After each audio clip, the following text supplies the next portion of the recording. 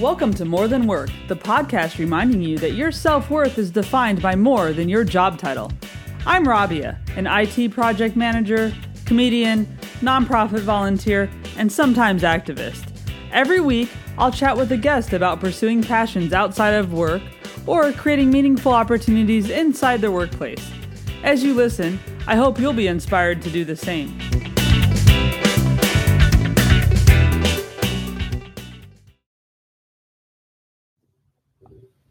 Well, this week we have someone who is really special to me because we've worked together and then been friends for many, many years. And I'm just so impressed with everything he's done. And also, he's actually my person that I go to for advice most of the time. He's Jim Ranciere, operations wing person and White Salmon City Council member. Hey, Jim. Hey, how are you? Good. How are you? Good. Very excited to be on your podcast. All right. This is good times. Yeah, I'm excited too. And I know it's sunny. So you're in Washington. So let's first say, what is White Salmon? Because I just said that, but. So White Salmon is a city of about 2,200 people on the Oregon-Washington border on the Columbia River. We're about an hour east of Portland, Oregon. So anyone who's ever been to this area knows it's gorgeous. It's near Mount Hood, Mount Adams, and lots of outdoor activities, wine tasting region. It really is a little kind of mini paradise as far as I'm concerned. Yeah, that's awesome. And it's funny because I'm in London and you're in Washington, both places not known for extreme sunlight, but we both had sunny days today. That's right. Yeah, I can't say that I didn't complain a little bit that the sun came out just because it's in my eyes at the moment. But, I'll take it where I can get it. Yeah. So let's first of all just start with just maybe let you introduce a little bit about what you're doing right now, and then we'll just go in and chat about everything from before and now. Yeah, from a career perspective, I have a pretty lengthy background in kind of e-commerce startups and operations. So everything from customer service operations to kind of like creative or studio operations. I've worked on the retail side. I've worked on the B2B side. And so just, a lot of process and project related activities in my career. And then separately of that, recently joined the White Salmon City Council as council member number 4, position 4. And also kind of in the middle of all of that between personal and professional, also started my own consulting business on the side as well. Definitely, clearly I know how to keep busy. Yeah, you're not one of the people who said you wished you had time and then really ended up with a ton of time during this pandemic because you do a lot. That's right. That's right. Yeah. One of these days, though, I'm going to learn how to relax a little bit more than I do. Well, good luck. I believe you. So just kind of thinking about your career, first of all, because I think this will resonate with a lot of people. You worked in places like a startup, and then we worked together for quite a while in what was more of a big e-commerce company. I mean, they were, hundreds of millions of dollars kind of company a year. Sure. And then you went to another startup to big company and then to your own thing. And now you're going into, I think, a smaller company. And so how have you found those transitions, and what have you looked for in those different kind of companies? And how have you found, like, I guess, keeping yourself, like keeping true to yourself, put it that way. And, as you transitioned, a lot of people, and why I'm asking this, I'll just say, is a lot of people will say, oh, I don't want to be in a big company. I want to be in a startup, or, oh, I can't do the startup thing. And I think you've successfully done all of them. So how have you managed that? Yeah, I do think it's probably a mindset more than the environment that you're in. So for me, having been through kind of companies where I was, within the first, 20 to 30 employees, and companies where, to your point, where we work together, where there's, definitely 1,000 or more employees spread out over the country. I'd say that the mindset really for me is really about building relationships, it sounds cheesy and corny actually, but it really is true. Like the successes come from the approach, being able to properly, how do I even say that? Like it really does come from approach, which is showing genuine interest in you both the company's success and your peers and coworkers and superiors and everyone, but also just I guess coming at it from a place of curiosity. Like I don't ever pretend to know much of anything. Like I show up intentionally, like who am I to say whether or not I know how to do something or not do something? It changes in each job. So I guess there's an adaptability piece there too, to what makes it successful. But really for me, I guess if I were to just recap that kind of meander, there is very much about adaptability, very much about curiosity, and very much about building kind of solid work relationships, knowing that no matter where you're at, small or big company, you have to work well with those around you. Otherwise it doesn't work out. Mm-hmm. That's true. And you're someone who has been both an individual contributor and a manager of people. Yeah. And have you found that building relationships is a little bit different when people are reporting to you versus when you're really kind of, the individual contributor and you don't have people reporting to you, so your relationships are more like lateral, say, for example? Good question. Yeah. I wouldn't, it's funny because it's instinctually when you ask the question, my response is no, there is no difference, because I think, and there might be some finesse there, but I would say how I treat people, whether they report to me, I report to them, or we are peers, I feel like is the same. And I think that's actually probably been one of the larger successes of my career, is that without sounding like tooting my own horn, everyone who I've ever received feedback from has said that they really appreciated that approach, that I've always been very approachable and very interested in their success and interested in helping, and that just genuine caring of people, whether they report to you or not. That's not something that you can fake. It's you either do care or you don't, and that's okay. Like there's times when I totally get it that there's people that don't, but I can't actually operate without genuinely caring about people. And so I think that has been a success for me in that whether I've been an individual contributor or a manager, that feeling that people get when talking with me is that I care about them, and it is true. Like I don't know how to operate without caring about something. In fact, it makes me think of a little brief side story, which is there was someone who reported to me, and she definitely was a new manager. She wasn't interested. She genuinely wasn't interested in the success of one of her employees. Like it was just the employee was struggling, and I remember giving her feedback of like, hey, here's this little idea. Like maybe just genuinely try and get to know them. Like find out who they are as a person, and just show some interest and curiosity in who they are. And she, 2 weeks later, she came back. It's like, I tried what you did, and it was the best conversation that we ever had. And it was really, really, really, it was a really, really positive relationship. And I said, oh, so do you feel like you care? You're really invested? And she's like, no, I was faking it. I still don't care about them. But it really well when I at least pretended that I did. And I said, well, maybe the next step, to get feedback, next step is perhaps you should also care, actually genuinely care and not fake it. But I go baby steps, right? Like baby steps to first, fake it till you make it. But then, there's a point when maybe you should get to a point where you feel like you could care for real.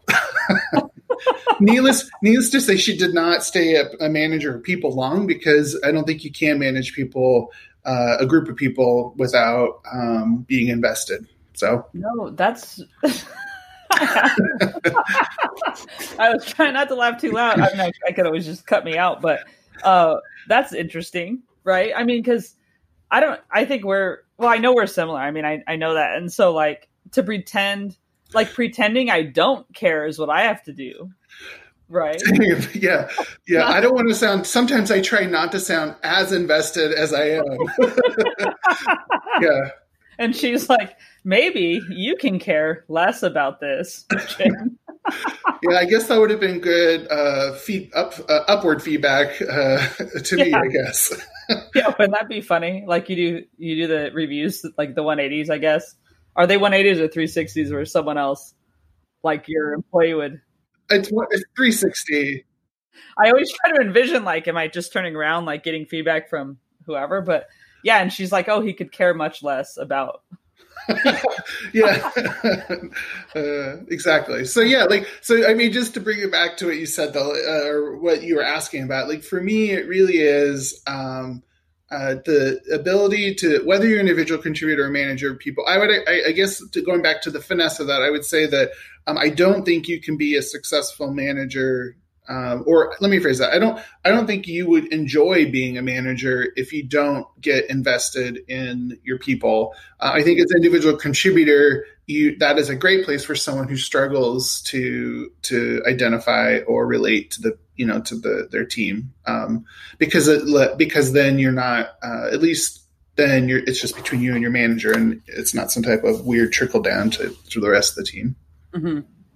Yeah, I agree. No, and it's interesting though, because I think a lot of people think they need to like show off to one level and not the other. And to me, it's like be your best. I mean, to everyone, right? And, right.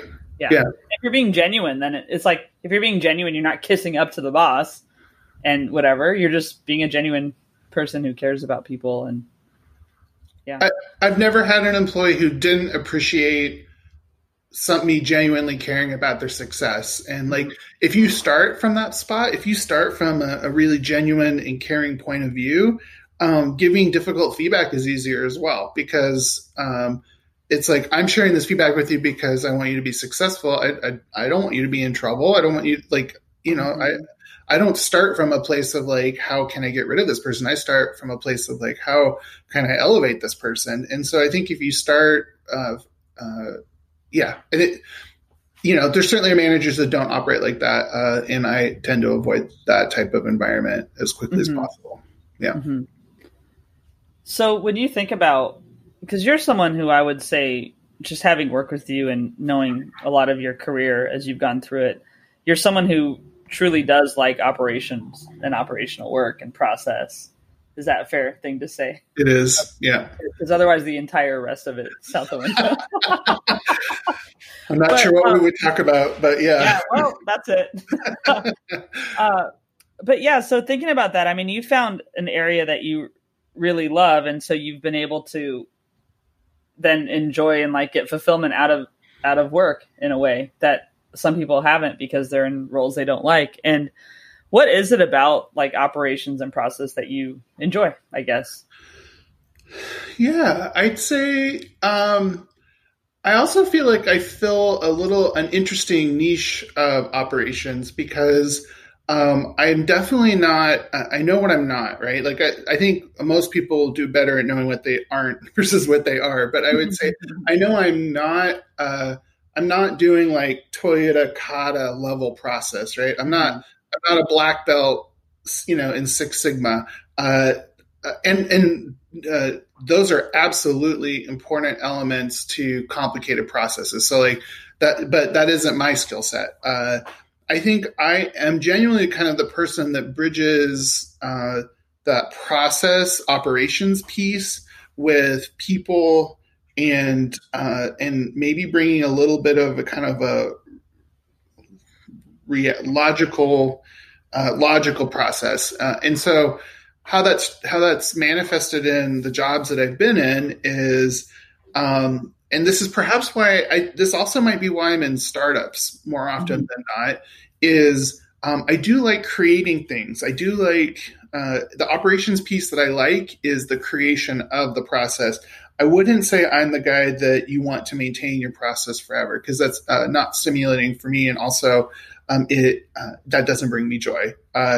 What I do like to do though is build a process and then start kind of iterating on it. And so like I kind of am reminded of one of my jobs at Zulily, where we had a process for how we approve images, like because it was in the studio creative team, and there was a lot of images that came in from third parties, and the process started to become like sort of a full-time job, and it was spread out over a bunch of people, and it was pretty monotonous, and nobody really wanted it to be their sole job. And so we came up with this really kind of elegant process, and everybody was like, yeah, this is the process. And so for like 2 months, it worked great. And then the third month, it completely fell apart. And at first I'm like, what, how did this go from like this, like everybody was on the same page and they loved this process, and it was really exciting. And then we kind of looked at the numbers and we're like, oh, the volume of images grew by 400% in 3 months.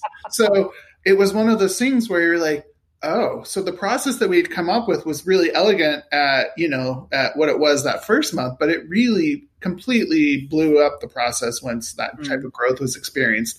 And so when I say that I like creation, I really like that iterative process of here's the process, let's try it out, let's go for it, let's see what happens, and then immediately start, enhancing upon that.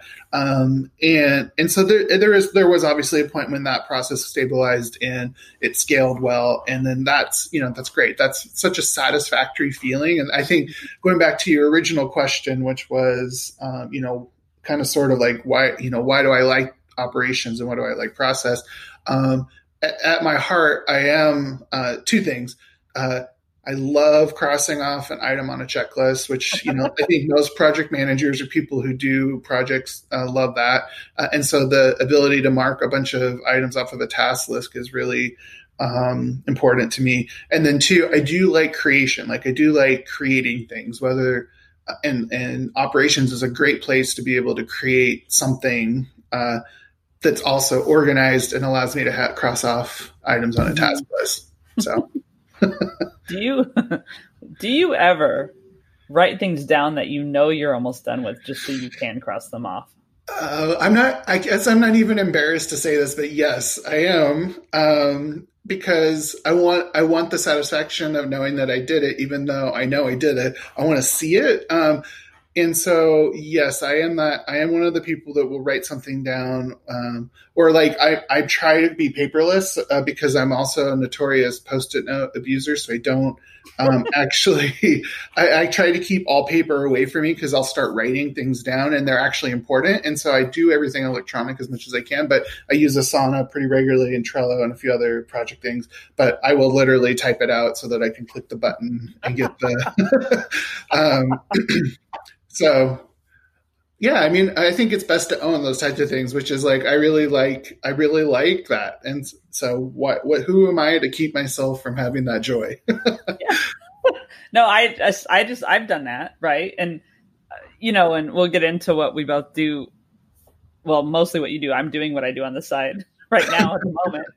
Right, talking to you, but we'll get into what you do. But it's like, when you also are managing your own work or side projects or whatever, you do have to keep track of things. And there is something nice about just writing down like, oh, send Jim an email.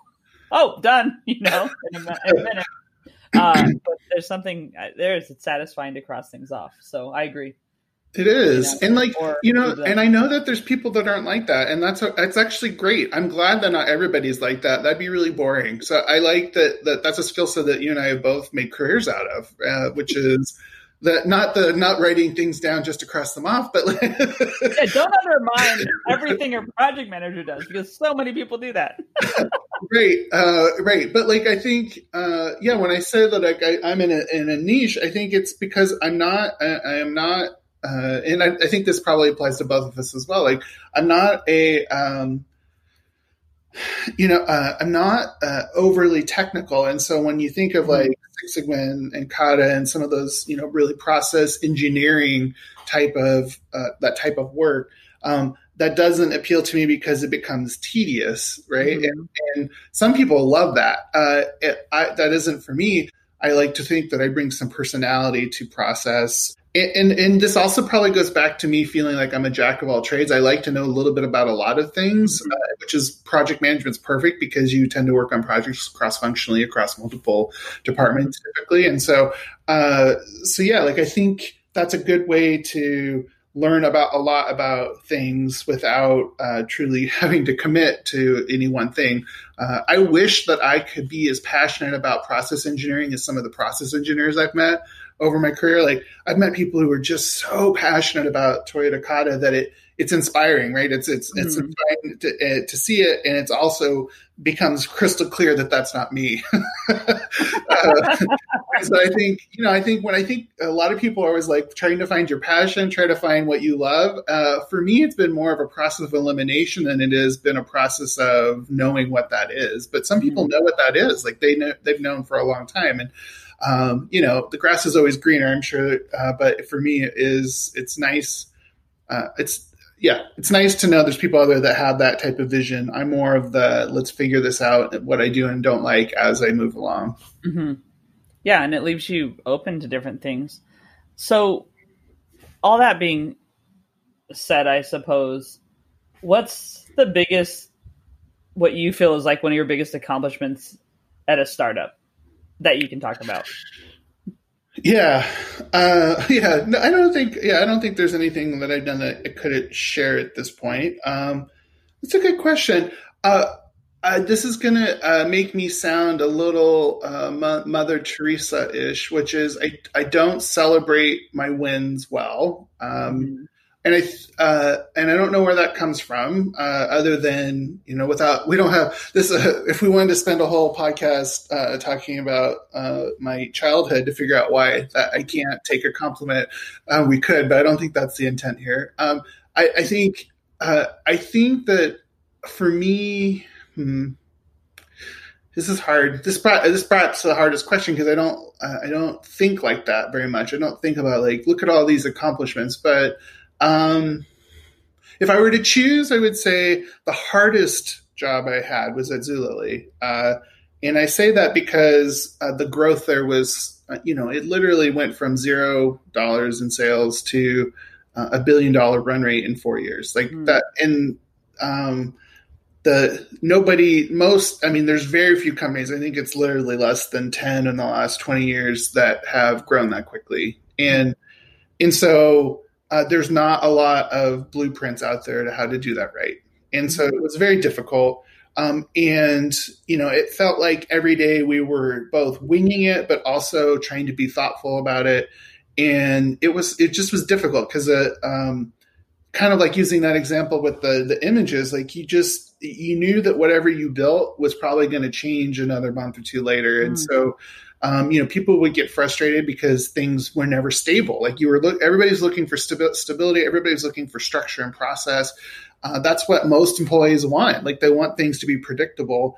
And that just wasn't the environment that we were in. It was understandable why, because the growth was so astronomical.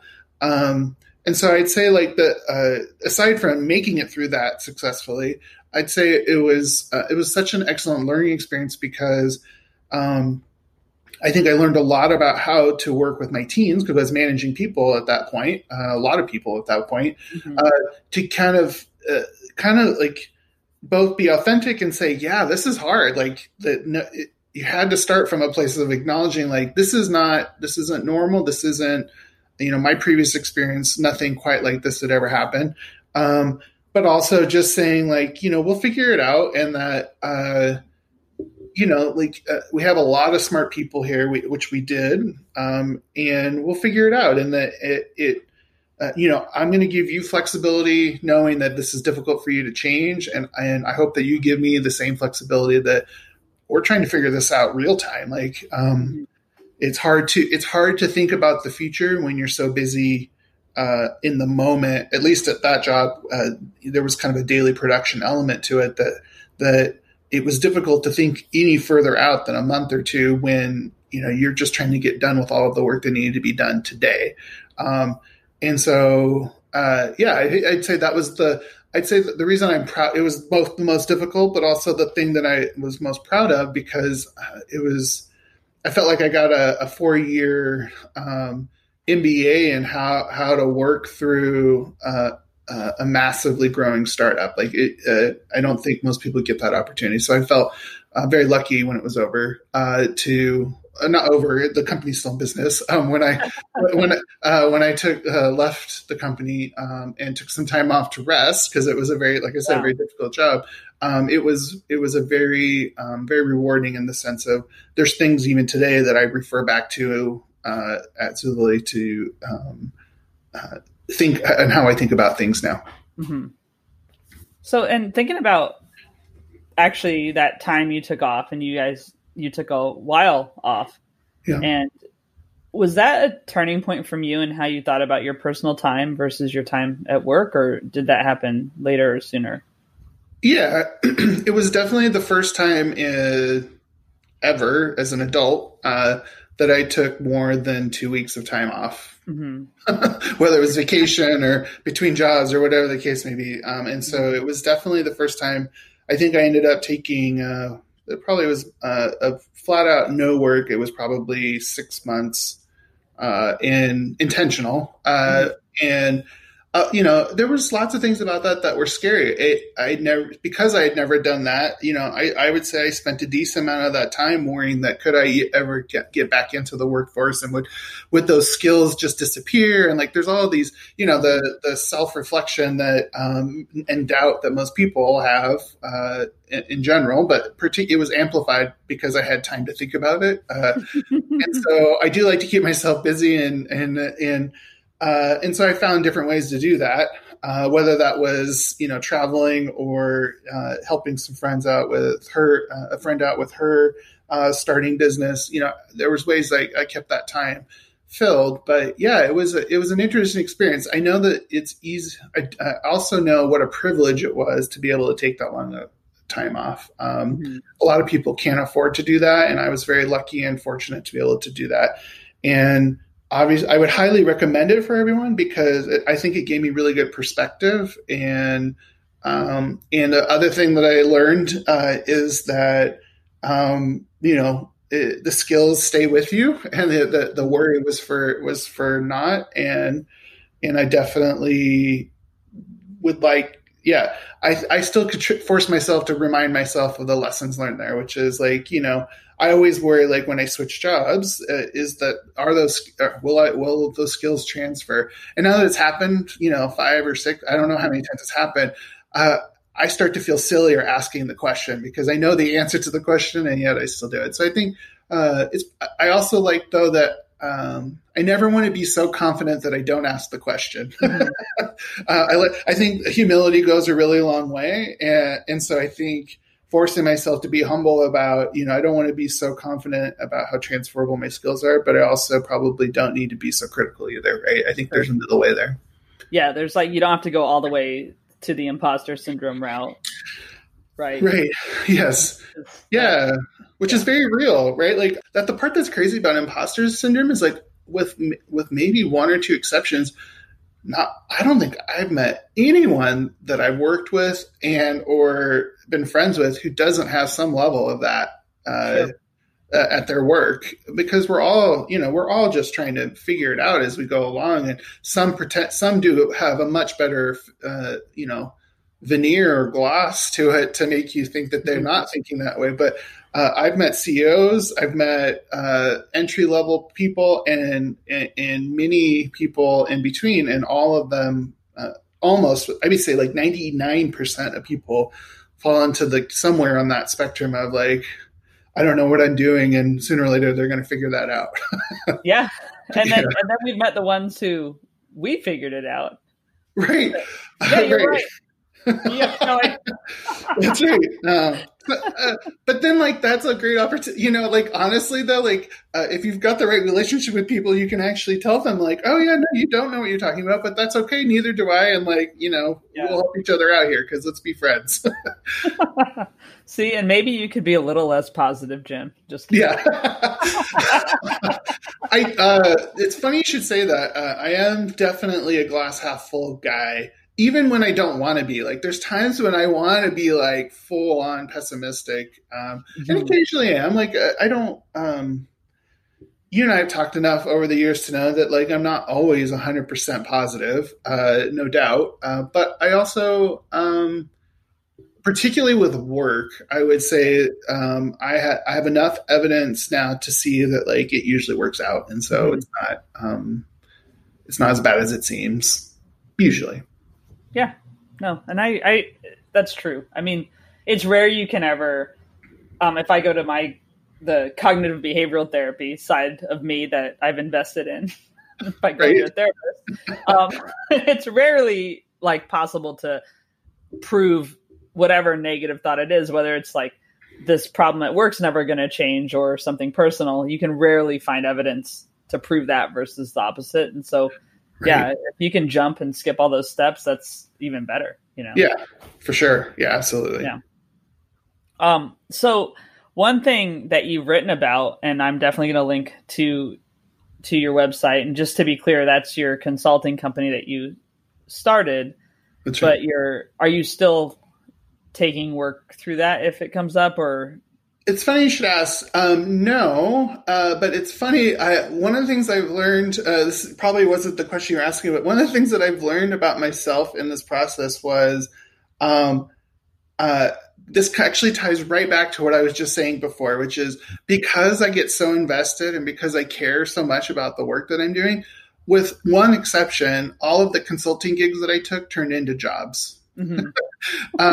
Which I don't know enough. Maybe I must have I clearly misunderstood what the point of consulting was, because as soon as I started working for my clients, I got really invested. They got really invested, and it turned into a job. So, yeah, like almost all of the clients that I had turned into jobs. So I would say that I was probably terrible at consulting because of that, like traditional consulting, because I immediately dove way deeper than probably was needed, which there's pros and cons to that. And, so I lesson learned.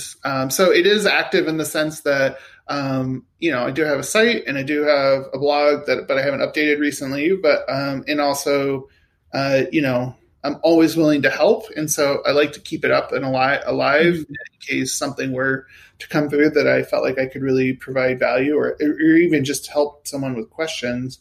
But I am not actively seeking clients because I actually very shortly have a new job. So, yeah. Yeah. Okay. So, and this is why conversations with me are never linear and why I don't. Just one thing I've been asked, and I'll just interrupt this to tell people, like, do I send out questions ahead of time? No, I don't. One reason is I can't stick to a script. So, and I really don't want guests here to stick to one. So that's just for people to know that, because I think a lot of people have asked me that already. Like, or people who are going to be on too, are you going to send questions? Nope, because I want us to have a conversation. Yeah. But anyway, so yeah, back to the question. One thing you wrote about, though, is the concept of having a wing person and being a wing person at work. And so we know what the idea of one at a bar is probably, but when you talk about it at work, so I just want to read like a little bit of what you said, and then we'll talk about it.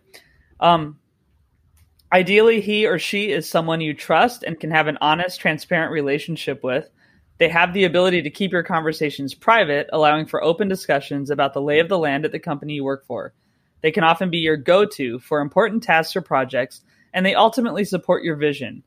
She or he needs to be as invested in your success as you are in theirs. It doesn't work without skin in the game for both parties. All of this goes back to the main requirements of a wing person: trust, honesty, and transparency. Yeah. I think if just taking a moment to reflect, and anyone listening, do you have a wing person? Is what I'm asking people who are listening. And if not, then after this, maybe think about why and think about getting one. I know I have had, for sure. For you, it's been very important. So talk a little bit about how you ended up defining wing person this way and what it means to you. Yeah, so in that time that I took off after Zulily, and that was when the genesis of trying to do consulting, the first thing that I did before I even started the business was I did quite a bit of self-reflection on what are the things I like to do, what are the things I don't like to do, what are the going so far back as a child, what were the things I wanted to be when I grew up, and how did that translate into actually what I am doing? And it's interesting because there are themes that kind of stood out, which was, and I'll get to your question, but I just say that there was like a foundational thing of me realizing like, oh, when I was a kid, I remember I wanted to be an artist and I wanted to be a writer, and I wanted to be at different times, and I wanted to be a landscape architect, and I wanted to be a filmmaker at one point. And there is a through line, which was going back to the idea of creation and being able to create things, right? There was a creativity element there. And me thinking like, oh, well, my career really hasn't been like that at all. And then me kind of doing that aha moment of, oh, that's actually exactly what I'm doing right now, which is creating things from scratch. So I'm taking that creative energy and putting it in something that is logical. And it's interesting because I never liked math in high school or any grade, but I was never bad at it. I just didn't like it. And so it's interesting because that tells me, like, when I think about logical and creative minds, it's interesting that even when I was young, I was trying to reconcile those two things, which is the idea of creating something out of nothing. And so when to go back to wingman or wingwoman, as the case may be, one of the things I discovered in this self-reflective process was how all of the most enjoyable work experiences I had, I could tie back to where I had these really close, constructive, but professional relationships with either my boss or someone on my team who reported to me or a peer. And it was always came back to, why did I like those relationships so much? And it's like, because we were invested in each other. We were clearly invested in each other's success. And so when I would receive feedback like, hey, you should do this better, it never felt like a failure. It felt like a friend trying to help me out. And there's inherent risks in obviously building friendships at work, but I would never do it any other way. I'd rather deal with the risk of it not working out than the alternative, because that relationship really, the relationships that I've had with my either wing person or I was theirs, I mean, I'm genuinely friends with a vast majority of them to this day, even after I've left working with them, which tells me that they were authentic, that they were real, they were honest and fair and transparent. So I know it's easier said than done, but I really think that the value of having, and wing persons, I think, meant to be, it's meant to capture attention, but it really is just you're looking for an advocate, right? You're looking. I want an advocate for me, and vice versa. I want to advocate for someone, and if you can get to that point with your boss or someone that reports to you, even. There's a lot of really cool things that come out of that. Like, like it makes work more satisfying, and to know that you've got people around you that are invested in your success and vice versa. So, I guess it kind of ties right back to the very beginning of what we were talking about too, which is, if you genuinely care about someone and can be vulnerable with the people around you, whether you're managing a people or you're an individual contributor, it's a great place. It's a good place to be, and I felt like that's where my success, at least for my career, has really resided in.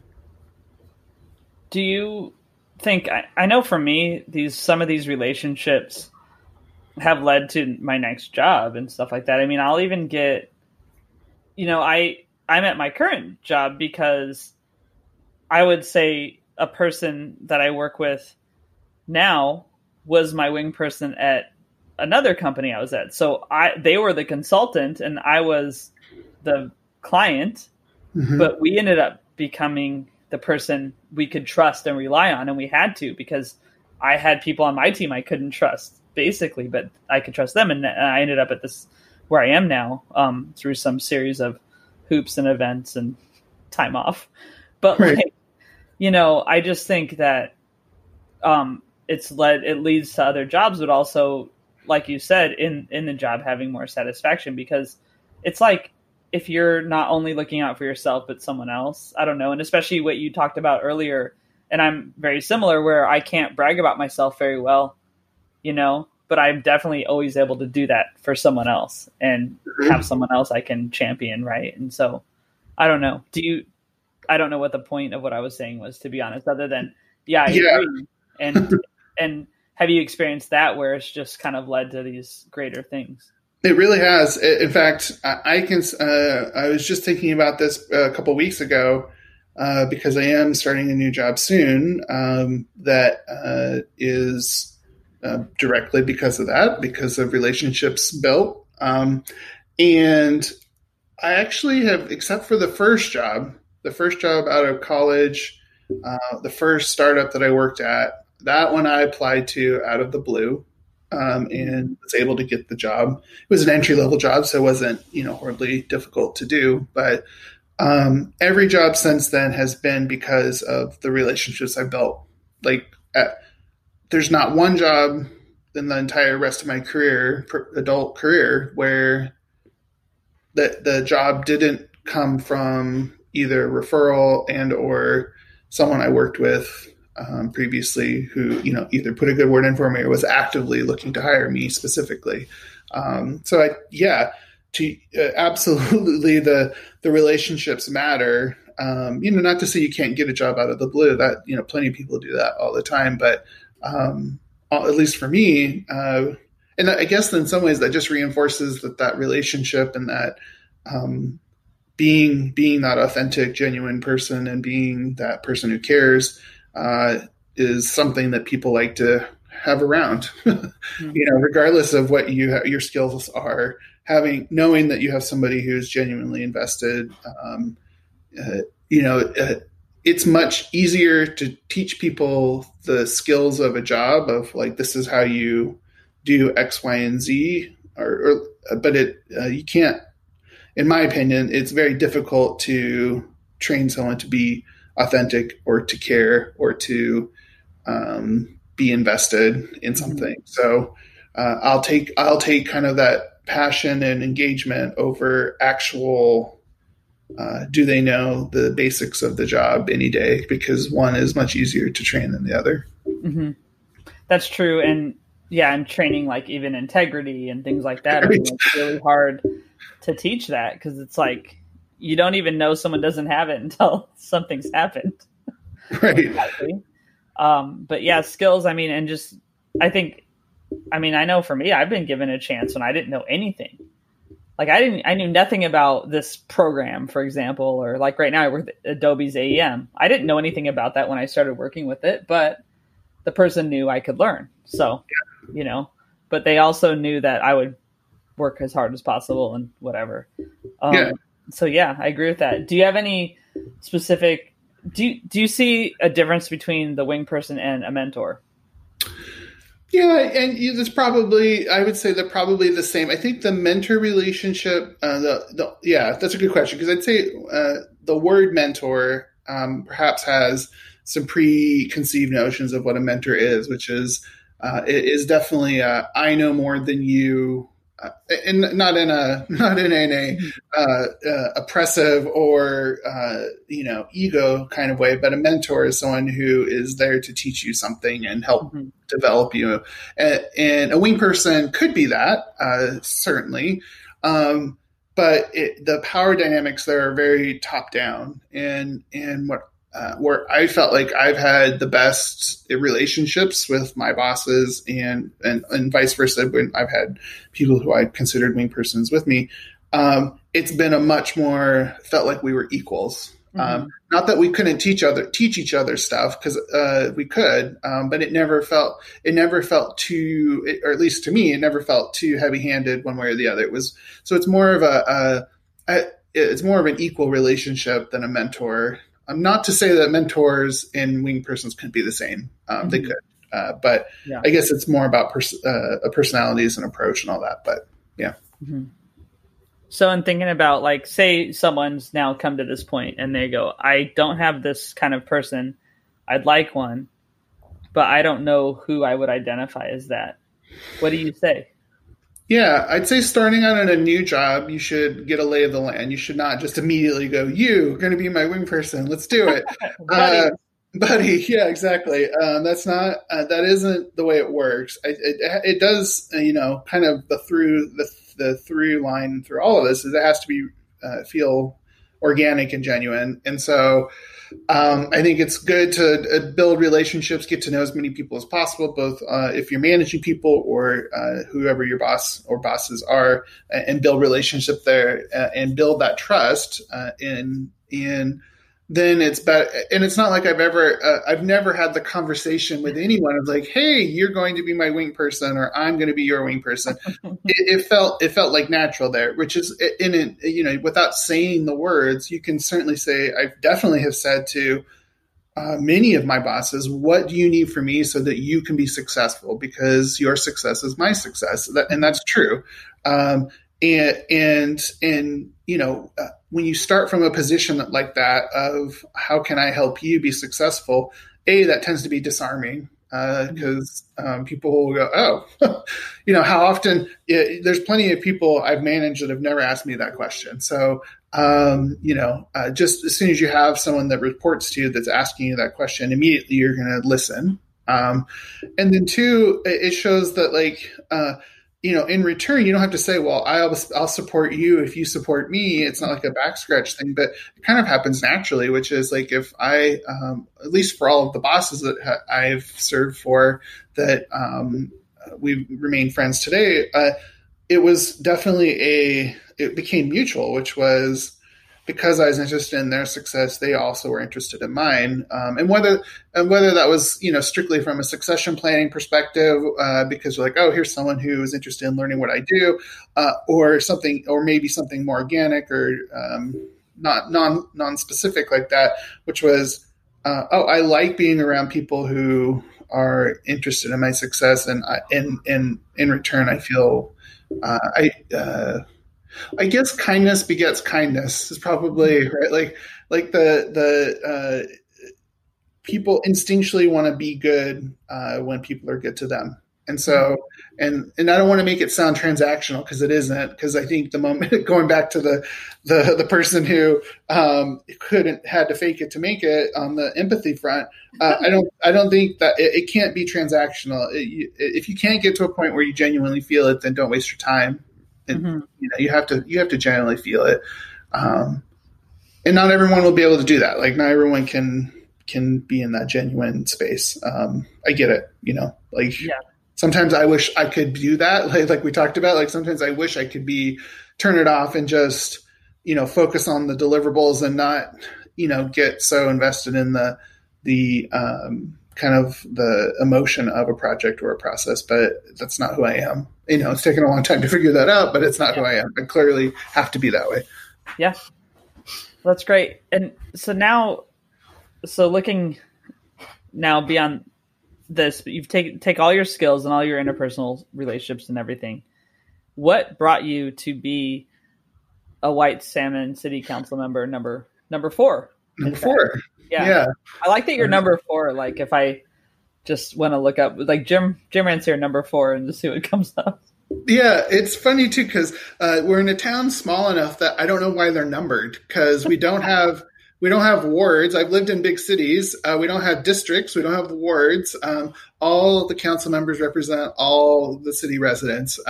So I don't know why they're numbered, other than maybe just to differentiate between who's 1, 2, 3, 4, and 5. But yeah.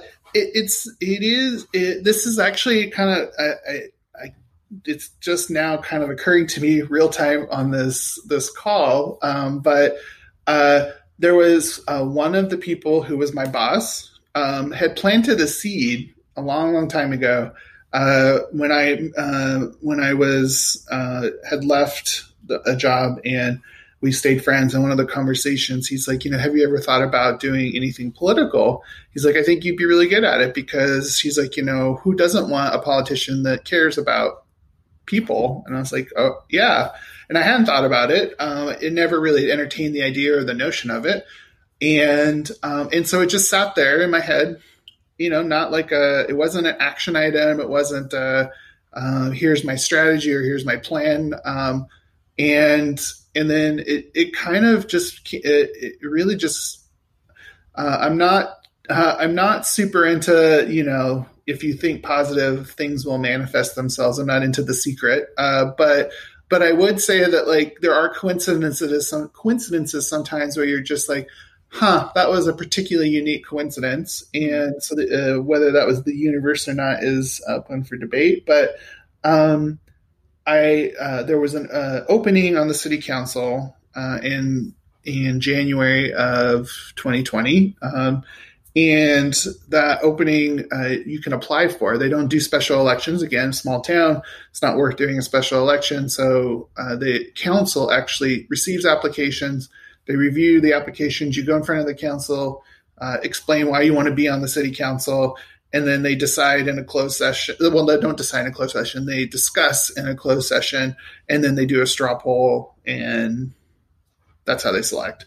And so I did that in January. Did not get it. It was, and I kind of took it as like, well, then maybe it wasn't meant to be at this moment. It wasn't like a never, but it was definitely that's okay. Like, I'm busy with work. I've got other things going on. It's not the end of the world. And then it opened up. I actually didn't know it had opened up a second time in July. One of the city council members happened to see me on the street because, again, small town. And he's like, "Hey, are you applying again?" And I didn't even know there was an opening. He's like, "Hey, if you're interested, you should apply." And so I applied again. And obviously, in government, things change significantly between January and July when it comes to, things like global pandemics. And so, the answers, my priorities for the city changed from what I had proposed in January versus in July. And yeah, it was, there were 3 applicants again. This time I was selected. And so my term lasts through the end of 2021. And I think sometime this coming summer, is when I would need to decide if I'd like to run for the position. So I've got a little more time to kind of think about that. I think for someone who's interested in politics, but also wary about dipping their toes in, this perhaps was like the best possible scenario, which was I get a chance to see what the work is like and if I like that work. And, again, like I said before, I don't claim to know anything. And so being very humble and open to feedback from others has been really valuable during it. So it's been, so far has been a good experience. So there's the background, at least, on how I got into that spot. It's really cool, though. And have you become either disillusioned about anything or more hopeful about things as a result of this? Is there anything that's happened that? The saying, all politics are local. And that is true because, our town is very much just a microcosm of everything you see at a national level. Things like Black Lives Matters comes up in a town of our size. Things like defund the police have come up in a town of our size. And, how those ideas and those challenges are translated to a town of our size is different than it would if I lived in Seattle or Portland or, cities that have large budgets. In our world, defund the police means we actually would just have less coverage because we don't have so many police officers that there are 2 police officers at any given time. We have time, it's 1 police officer at any given time. And if you were to defund the police position, for example, you would just reduce your coverage. So I don't think anyone here in our town is both, regardless of your political affiliation, is advocating for defund the police. That being said, our council and our mayor, who I'm a huge fan of, she proposed in the 2021 budget kind of an initial to start contract position for social work to help the police. And to full credit to be given, the chief of police, he more than anyone had been pushing for that. He and I have met in person. I've done a ride along with one of the officers. So I've had some conversations with the local community, policing community, about things like Black Lives Matters and defund the police. And everyone seems to be on the same page when it comes to police officers. They didn't go to school and or become police officers to become social workers. That's not their passion. And they would absolutely want help and assistance on that front, whether it's working with people who are homeless, domestic violence disputes, and mental health calls. Those are all things that, there's only so much training that you can get on that unless you have an actual professional, medical professional there to assist. And so, the part that's like, so going back to your question of like, am I optimistic or not? It's been clearly in something that I had not necessarily made the connection that, all politics are local really does mean like things of these massive social movements and how they are reflected in our local community. I don't know if I would have ever kind of made those connections until now. And now that I see how, one size doesn't fit all, and that, the solution to defund the police in a big city is a very different proposal than it would be in our town. You're not hearing anyone here say defund the police because that isn't realistic. What's realistic is getting the support. And that started with the police chief pushing for it, the mayor advocating for it, and then the council, we voted on the 2021 budget that included that position. And so if that position, I think, becomes really successful, then it would ultimately lead, I think, to a full-time position, which is, I think, what I think most people would be interested in seeing and happening. So I guess that was a long-winded question to say that I am optimistic because what's great about at least my town and the council that I work with, and I was thinking about this just on Wednesday when we had our last council meeting, and Wednesday just so happened to be for people on the timeline. There was a pretty big news event that happened on Wednesday with the riot at the U.S. Capitol. I just felt so lucky to be with. I know that not everyone on the city council is on the same political spectrum that I am, but I have so much respect for all of them because this is essentially a volunteer position. You do get paid a little tiny stipend of sorts for the hour and a half, 2 hours that you put into the actual council meeting. But just, here are people who have taken time. All of us are taking time out of our personal lives for the betterment of our community. Everyone, at least on this council, as far as I can tell, is very invested in our town. And so we all come at it from a different angle, but it's been nothing but respectful, nothing but we don't always agree on everything. But we do seem to agree on the foundational elements of what politics should be, which is we're very respectful of each other. None of us are doing this for anything other than we want to help our community be successful. And so I feel a little spoiled in that sense because the town that I'm in is turned out to just be so amazing. And, I don't want to sound like the White Salmon Tourist Board, but and obviously I'm biased because I'm clearly on the city council. But I just felt so lucky, and knowing how partisan and really what a complete mess Wednesday was at the U.S. Capitol, to be able to kind of look into the faces of through Zoom because we can't meet in person because of the global pandemic. It's just been I don't dare say a blessing, but it's just been a complete joy to work with the people on our council because they're just all so interested in helping. So I don't know. I'm gushing a little, but it's been a really good experience so far, all things considered. With what's going on in politics. Yeah, and that was, so we're recording this. It will be up a little bit later in the year, but we're recording this the Friday after what happened, and I'd say still processing. I'm still processing. Yes. Yeah. But that's good to hear. And I guess that would bring me to a question about you've worked on nonprofits before and on a board. And I think just around the idea of service, which is something that's super important to me, so I'll often touch on it with people.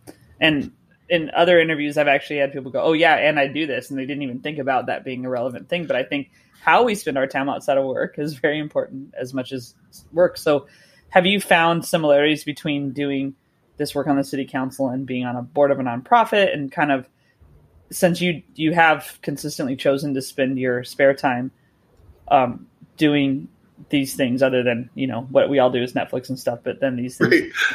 Just what are you finding that you're getting from those things? And maybe, yeah, like I asked, I guess already too, is it similar or different? It is similar. It does kind of like scratch the same itch, right? Which is that desire to contribute more to your community, however you can do that. Like, and not everybody can serve on the city council, not everybody, whether, time or interest, or not everybody can serve on a board of a nonprofit, but most people, and this is true, but I lived in Seattle, I've lived in big cities, I've lived obviously here in small towns. The thing that really stands out to me is most people want to help. And so it's been really just, it's been great to be around people like that. Like it's good for the soul to be around people who are donating their time and or money to the betterment of people. Or the environment, or, there's 1,000 different nonprofits out there, right? More than 1,000, 1 million. But like the nonprofit that I worked with in Seattle, which was Youth in Focus, which was working with at-risk youth and teaching them actual photography, meaning film photography, not digital. They do digital as well, but, giving a voice to at-risk youth who some of them never had been asked what their opinion was on anything ever. Like this was the first time someone said, here's a camera. We want to see what you feel, what your vision is, what your perspective or point of view is. And for some, that's the first time someone's ever told them that, which is mine, I feel just another great example of how fortunate I felt growing up. But I had a family that was very interested. My mother was very interested in what I was thinking and feeling and my perspective, and my teachers. And so, there's a whole nother podcast there about the privileges of that. But it really was, it's really nice and rewarding to work with organizations where you can give people a voice who don't know they have one. And so maybe that's that for me, that might be what the types of nonprofits and city council that have appealed to me is being able to give a voice to those who don't always know they have one. And so I really, I highly recommend anyone who's ever interested in working with nonprofits. To just a little context of how I even got on my first board.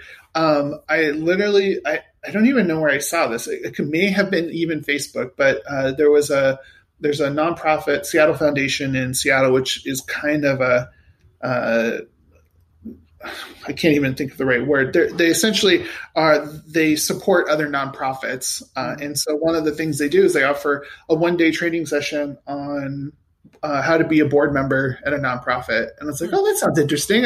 I've never even thought of that. And so I took the class, and then one of the things that they do at the end is they say, okay, in a couple of weeks, we have a nonprofit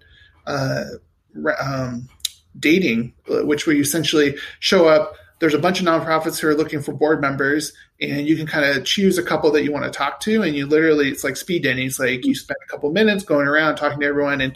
And that's how I found Youth in Focus, actually. And and it was great because there was definitely 3 or 4 nonprofits I was interested in that I talked to. But it was as soon as I talked to Youth in Focus, I knew. I was like, oh, this is the one I want. And it was great because they also wanted me. But nonprofits are, I mean, in general, nonprofits are desperate for board members. They're desperate for people to help further the vision. They're desperate for people to help with fundraising.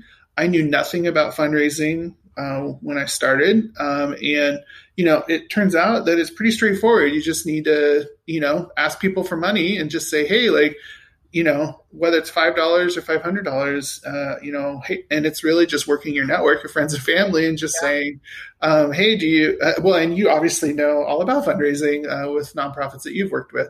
Like, sorry, but I'm going to ask again. Yeah. Right. I know that that's funny you should say it. I know for a fact I put social media posts like, I know I've sent this 3 times in the last week, but I'm sending it a 4th time, which is we're still fundraising. And so, but it is very satisfying when you hit your fundraising goals, because you know that then the mission of the nonprofit that you're trying to support is going to continue. And, most nonprofits, like, I don't know what people think in general, but most nonprofits are, if they're lucky, they have 3 to 6 months of funding sitting there, like, meaning that if they didn't raise another dollar, they'd be out of money in 3 to 6 months. That's most nonprofits. And so that's why nonprofits are always fundraising, because they got to keep that padding there. Otherwise, you can't weather economic downturn. You can't weather any type of financial situation that comes up. So anyway, yeah. Cool. Yeah. Well, that's good. And it's funny. I don't think I've heard that story before. So that was great. And like I said, I think it's one of the most important ways we can spend our time is to give back to the community, especially when we're fortunate to be living a certain way within our communities, Right. Yeah. And the pandemic has showed us that for sure. Yeah. So do you have any, I'm going to pause. Did we not cover something you want to cover? No, we covered everything. That was great. Okay, cool. Yeah, love it. All right. So do you have any advice or mantra? I mean, we've talked a lot, so we've got quite a bit of kind of advice, not called advice, kind of. But do you have any like mantra or advice that you like to share with people in general? Just a thing you repeat or have on a Post-it, since you're a Post-it guy? Yeah, I don't have a mantra. Though I will say that one of the things that I discovered when I was forced myself to kind of essentially create my own or understand my own motivations in my life and career, one of the things that I continue to come back to is I'm happy that I'm a work in progress. I have to remind myself of that, because I think. Also, what would I do if I wasn't a work in progress and I was just done? What does that mean? I don't even know what that means. So I should be happy, and happy is probably a strong one, because I think happy is a loaded word. I should be content with being a work in progress. And so I would say, like, if there was one thing that I'm reminding myself often is I'm a work in progress, and I want to be comfortable with that. And I hope, I think that's also something I'm working on, is being comfortable with being a work in progress. So yeah, I don't know if that's a mantra, but I would just say that's, I'd love to impart that on everyone who is listening, which is we're all works in progress, and that's okay. And it's okay to show that vulnerability. Most people, I don't have any friends that have it all figured out, as far as I can tell. So, and that doesn't make me love them any less. It actually makes me love them more. Mm-hmm. Cool. All right. Well, I have a series of questions that I call the Fun 5, and I'd like to just go through those with you and have fun with them. Okay. Okay. So this one is really just me trying to justify the fact that I've kept so many old t-shirts, but what's like the oldest t-shirt you have and still wear? And still wear. That's the hard part, right? It could be just have too, if it's so. This says a little bit about me as a person too, which is I am notorious for throwing things out quickly. And so I'd say probably the oldest T-shirt that I have is that I wear is probably not even a year old. Oh my gosh. And it would be like, it'd be like probably like, plain plain blue T-shirt from Banana Republic that I probably got for like, $12.99 at the outlet. So there's nothing special there. I do have some old T-shirts stored away. We have stored away in a box of kind of like concert T-shirts, and so I know I have some older concert T-shirts there. I think Madonna from what would that? I guess that would have been 2001. So that probably been the oldest concert T-shirt I have. So yeah, let's say Madonna 2001, even though I'm not wearing it. All right, cool. What tour was that? I was trying because we went the one when Obama was. That's right. Yeah, we actually have seen Madonna together at the same time, which is that's right. Right? It was at Petco Park, and we found out literally in the middle of a Madonna concert that Obama had won in 2008. It really probably can't get better than that. No, that was Hard Candy, right? I guess or something. Yeah, so you were at an earlier one. All right, and well, we're in 2021, but this question stands. If every day was really Groundhog's Day, like it seems to have been for a while now, what song would you have your alarm clock play it every morning? It would have to be something poppy. We already talked about Madonna, so I was a big Madonna. I have been a big Madonna fan for a long time. So it'd be maybe something like I'm trying to think of a Madonna song that I'd want to hear every day for eternity. That's the thing. You kind of have to hear it every day. Yeah. I feel like, I don't know why I'm thinking this, but I'm just going to say it. Papa Don't Preach. Which feels very, it feels really spot on to hear that one over and over and over. It's got some orchestral in it. It's got some pop. That might be fun. So I'll say Papa Don't Preach. All right. That's good. I was going to say, if we're going for a second place song, it just occurred to me, I would absolutely be okay with U2's Where the Streets Have No Name. I love that song. So I'd say like the Madonna one would be for my own nostalgia purposes, but I'd say Where the Streets Have No Name by U2 would be a fantastic, not that you asked for two songs, but there you go. You know, a second one. Yeah. Well, and I'm actually, by the time this airs, I should have a Spotify playlist of all the songs people have said, because I thought that'd be fun. So you'll have two. You'll get two. Awesome. All right. Good for you. All right. This one, I know the answer to, I'm pretty sure, but coffee or tea or neither? The answer is definitely coffee.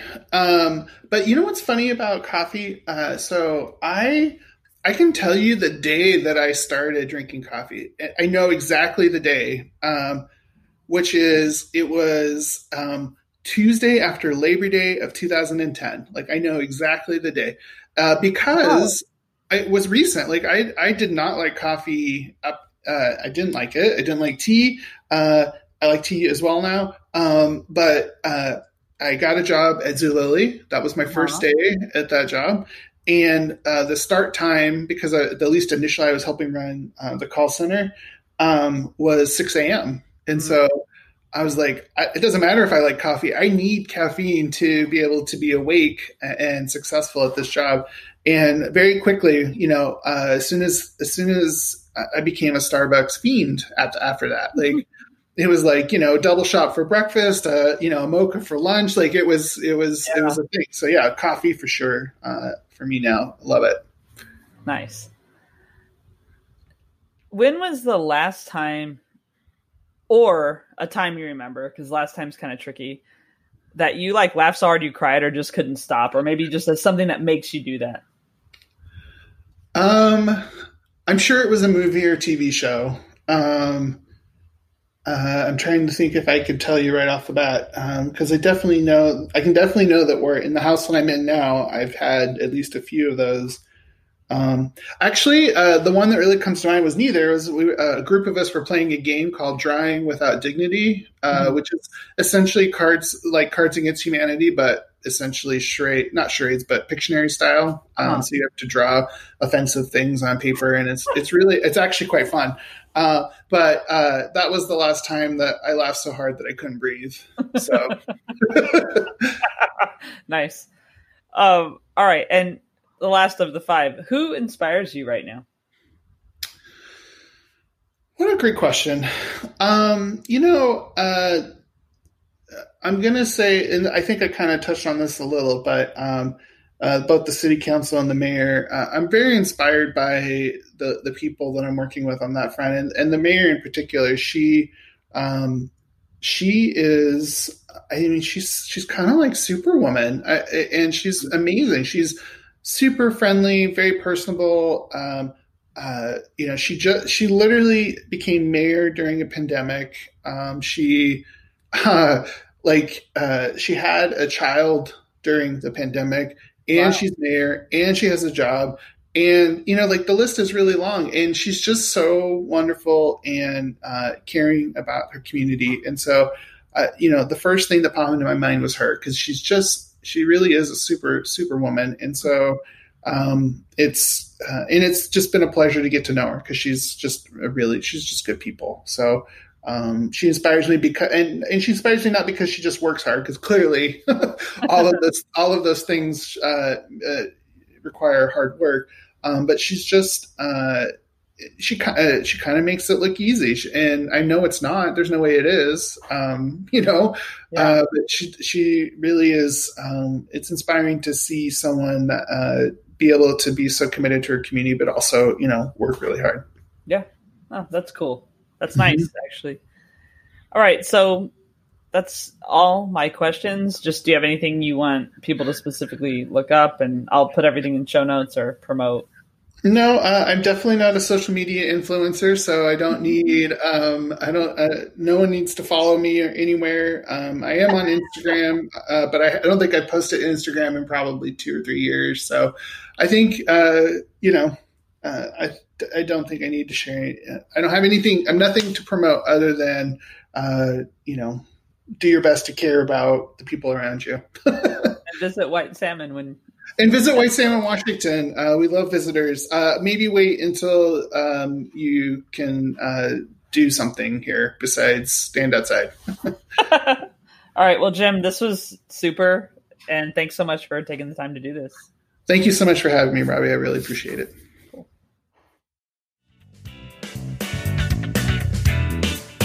Thanks for joining me this week. You can find out more about our guest in the show notes. The music you're probably moving to by now is by Joe Maffia. Find him on Spotify. That's Joe, Maffia. And Rob Metke is responsible for our visual design. You can find him online by searching for Rob, Metke. Thanks, Rob. Let us know who you'd like to hear from, or about your own experiences defining yourself outside of work at More Than Work Pod on Facebook, Instagram, or Twitter. Give us a follow. Or visit our website at rabiasaid.com. Subscribe on Spotify, Apple, or wherever you get your podcasts. Thanks for listening to More Than Work. We'll be back next week with another guest. In the meantime, while being kind to others, don't forget to be kind to yourself.